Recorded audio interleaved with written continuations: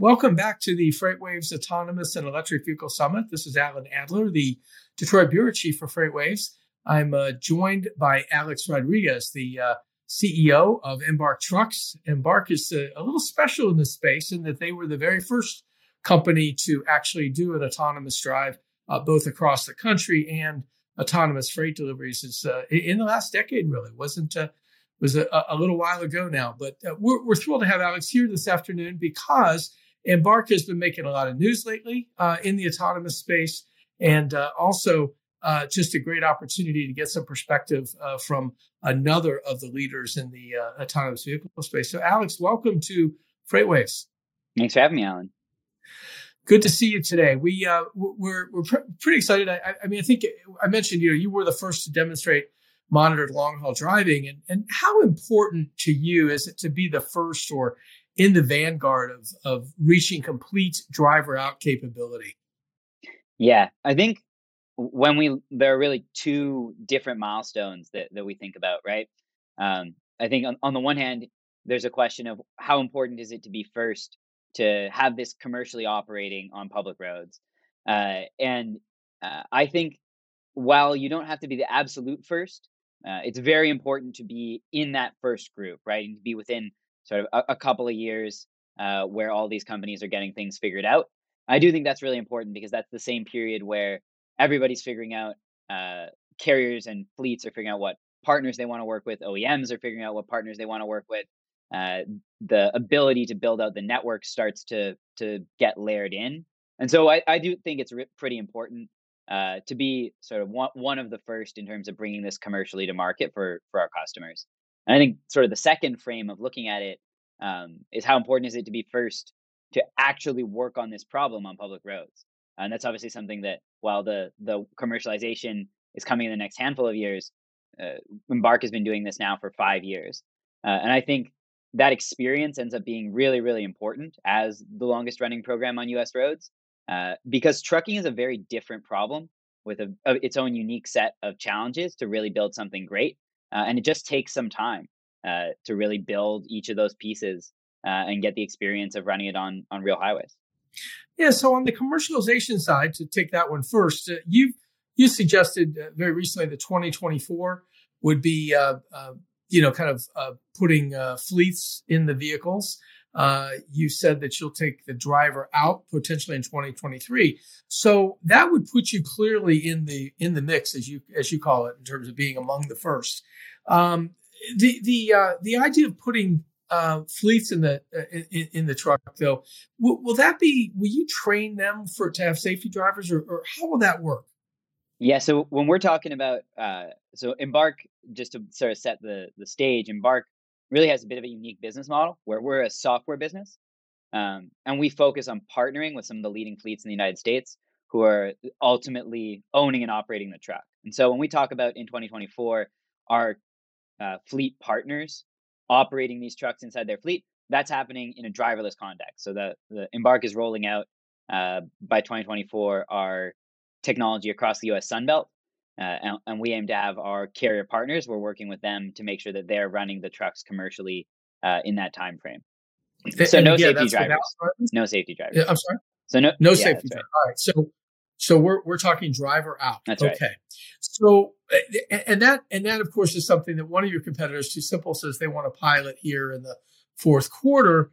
But you've been at this a while now. You feel like you'll be ready for that. You've finished all of the system work, I guess, to allow you to be ready.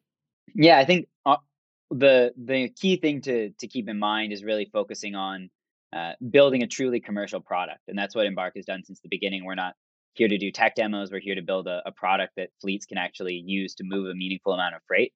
And so I do think there's a pretty sort of meaningful distinction about, people will do different demos. And I think those are obviously important proof points. But ultimately, Embark's focus is really on building a holistic product from driver to remote monitoring and dispatch that our carrier partners can actually use to move freight at scale. One of the things that differentiates Embark from others is this universal interface that you talked about recently. That is, you have a system that you believe is, I call it plug and play, that can basically, bolt on, if you will, to any of the four major manufacturers. What kind of advantage does that give Embark? Yeah, I think one of the things when we look at the ecosystem, uh, we see our customer and our partner as being some of those large carriers, and that really being the player we want to make sure we bring a product that's really compelling to. And so if you start there, you think about how do we build something that's really compelling for our partners. One of the pieces that ends up being really important is being able to be compatible with the manufacturers that they care about, right? I kind of talk about this as contrasting a Cummins engine with an engine that might be a captive engine for one of the OEMs. And so being able to have that direct relationship with the fleet, and then being able to work with the fleet so that they actually have a person to call at Embark, that when they are managing and dispatching the vehicles, it's the same dispatch system that happens across the different OEMs that they work with.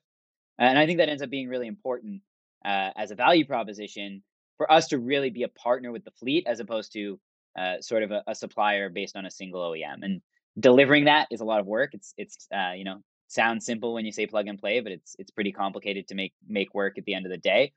Embark's already taken many of the big steps to make that happen. We demonstrated pilot trucks that has the same system in terms of sensor module and compute module running across all the major OEMs. And there's still significant work ahead of us as we look to work with our carrier partners and ultimately make sure that that sensor module, that compute module, is going to be available and can leverage that compatibility across the different redundant drive-by-wire platforms that are coming into market. And each OEM obviously has a little bit of a different strategy, a little bit of a different timing. And so all of that sequencing is something that we're obviously spending a lot of time with our partners, making sure can be available. Sure, sure.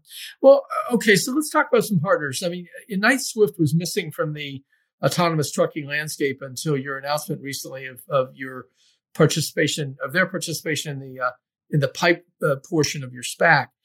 How important is it to have one of, if not the largest fleet in your camp? Yeah, I think we're really excited to have Knight-Swift as an anchor investor in our latest round of funding. I think it's a huge vote of confidence, obviously, from somebody that we have a huge amount of respect for, both because they're a large fleet, but also because they're a very sophisticated fleet with sort of industry leading technology program and a real.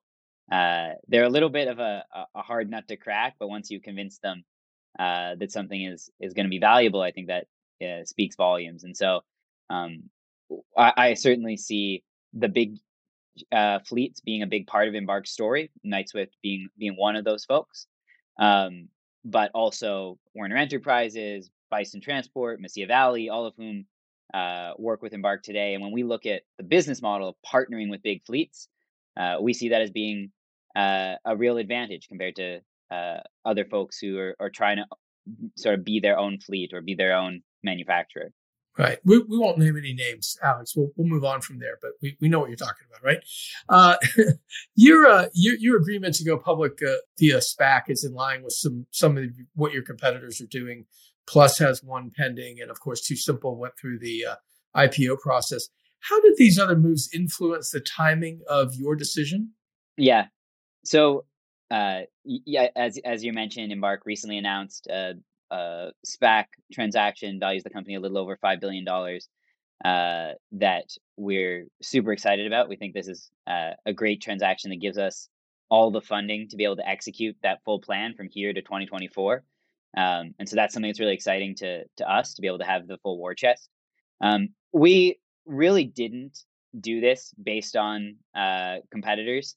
If you look at the amount of time, how long it takes to actually execute one of these, you'll know that we were sort of already making sure to lay the groundwork and consider this option well before there were any kind of announcements, because ultimately there's a little bit of a execution delay here. And so our motivation was really, we believe there is a unique opportunity to fully fund the business through to commercialization.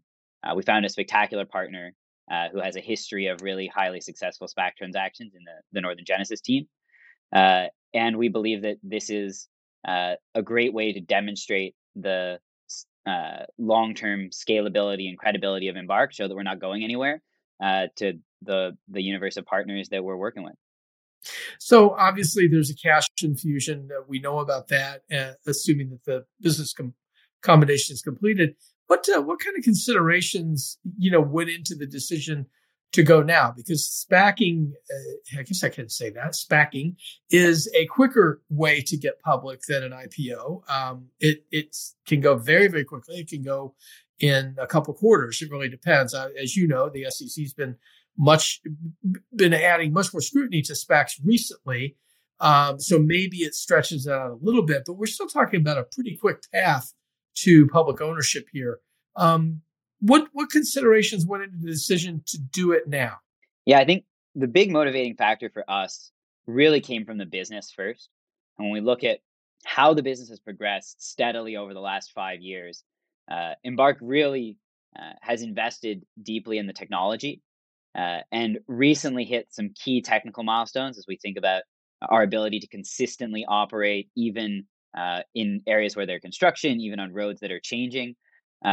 We really started to look to the future of what does this mean as a commercial product. And so you've seen some of the announcements around that about sort of the pilot trucks for Embark Universal Interface, the launch of our partner development program with names like AB InBev and HP, as well as some of the fleets that we just mentioned. And so all those pieces starting to come together at the beginning of this year for Embark. Now we're looking not just at technology, but how do we take that technology that we've developed that we think is the leading technology franchise in the space and really bring it to market for our carrier partners. And as soon as we started to think about that, it became clear that we needed to scale the company up in a significant way, and that this was going to be a good opportunity. I think if you go back to a year and a half ago, it wasn't clear that public markets were going to be excited about growth stories like Embark.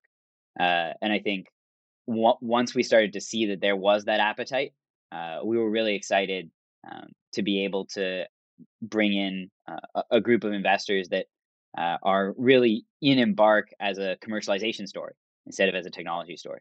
Yeah, I guess you could compare it to the housing market, couldn't you? I mean, it's a great time to sell a house right now, but obviously a great time to scale a business too.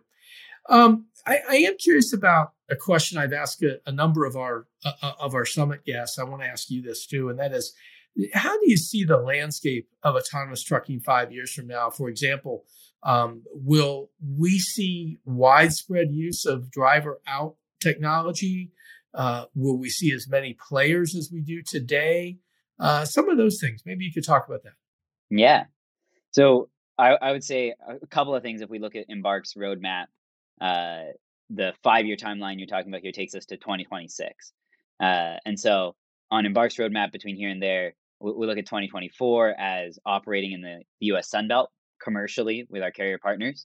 And so you're starting to see meaningful scale of this actually sort of being deployed, being available to customers. And then 2026 is our target to actually be across the United States. And so expanding that to actually cover all of the lower 48. And I think what you'll see is this isn't going to be everywhere all the time, right? That's an important caveat. Part of what makes this work really well is that we're focused on running sort of between cities and then transferring the load back to local drivers to do that first and last mile.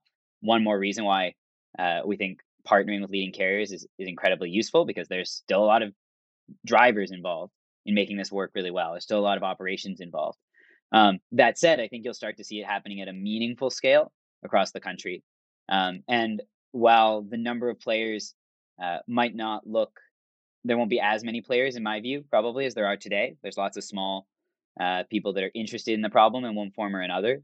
But I think the good quality companies will continue to be successful as this technology comes to market.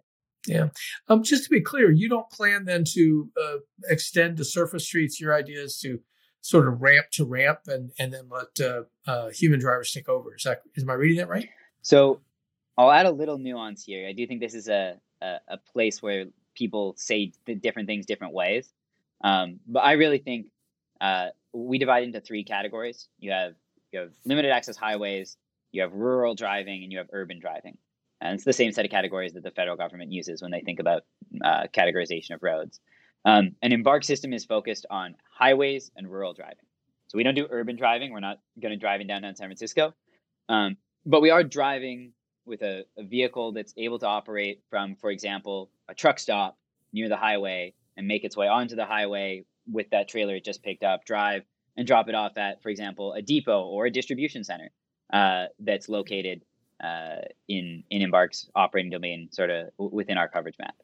So you would call that would be the rural part of it then, in terms of just getting that to the depot kind of thing. But again, That's right. You definitely need to do surface streets, right? Yeah. Ultimately, right? There's a huge difference between doing surface streets to get to a distribution center in east of Oakland versus to get to Safeway downtown San Francisco. Sure, got it. Good way to put it too.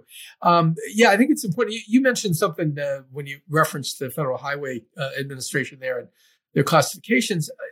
Embark has been active with regulators in keeping them informed of your progress and obviously speaking to the whole autonomous trucking space. Does that give you a seat at the table as what I think are going to be inevitable federal regulations are established? Yeah, policy is critically important in this industry. And I think it's an area that Embark has been pretty unique in investing in very early on. One of our first 10 or 15 hires was our head of policy, Johnny Morris, who's spectacular and has been leading up this effort, really coordinating the self-driving truck policy efforts for the last few years. And then obviously recently, actually alongside the SPAC announcement, Embark announced that former Secretary of Transportation Elaine Chao was joining Embark's board of directors. And so we're really excited to be working with the number one policymaker for transportation in the last 4 years. And I think over the last 4 years, we've seen a lot of really great developments, which is one of the reasons we're really excited about working with the secretary. You saw AB 3.0, AB 4.0, and the federal government has done a lot of work to make sure that this technology is going to be successful in America. I will add, though, one area where I think it's really important that we're building those relationships at the federal level, but also at the state level with those state level DOTs, is when things inevitably go wrong, when the DOT sees a need to crack down in one way or another. It's really important to have those relationships so that people have known you for a long time and you're not showing up sort of at the very last minute saying, hey, I want this policy change, or hey, you guys need to trust us. We're trying to bring regulators along with us the whole time. So we've been countless times out to meet with the DOTs in the states we operate, let them ride in the truck, let them see what's going on. And that trust of believing we're a responsible player to operate on American roads. Yeah. Well, Alex, I got to tell you, it's pretty exciting what's going on over there. It didn't seem like I heard a ton from Embark for a while, but boy, that's certainly changed recently. And I suspect we're going to keep hearing some things from you going forward. So thank you so much for being part of the Autonomous and Electric Vehicle Summit here. And thanks again for joining us. Thanks for having me, Alan.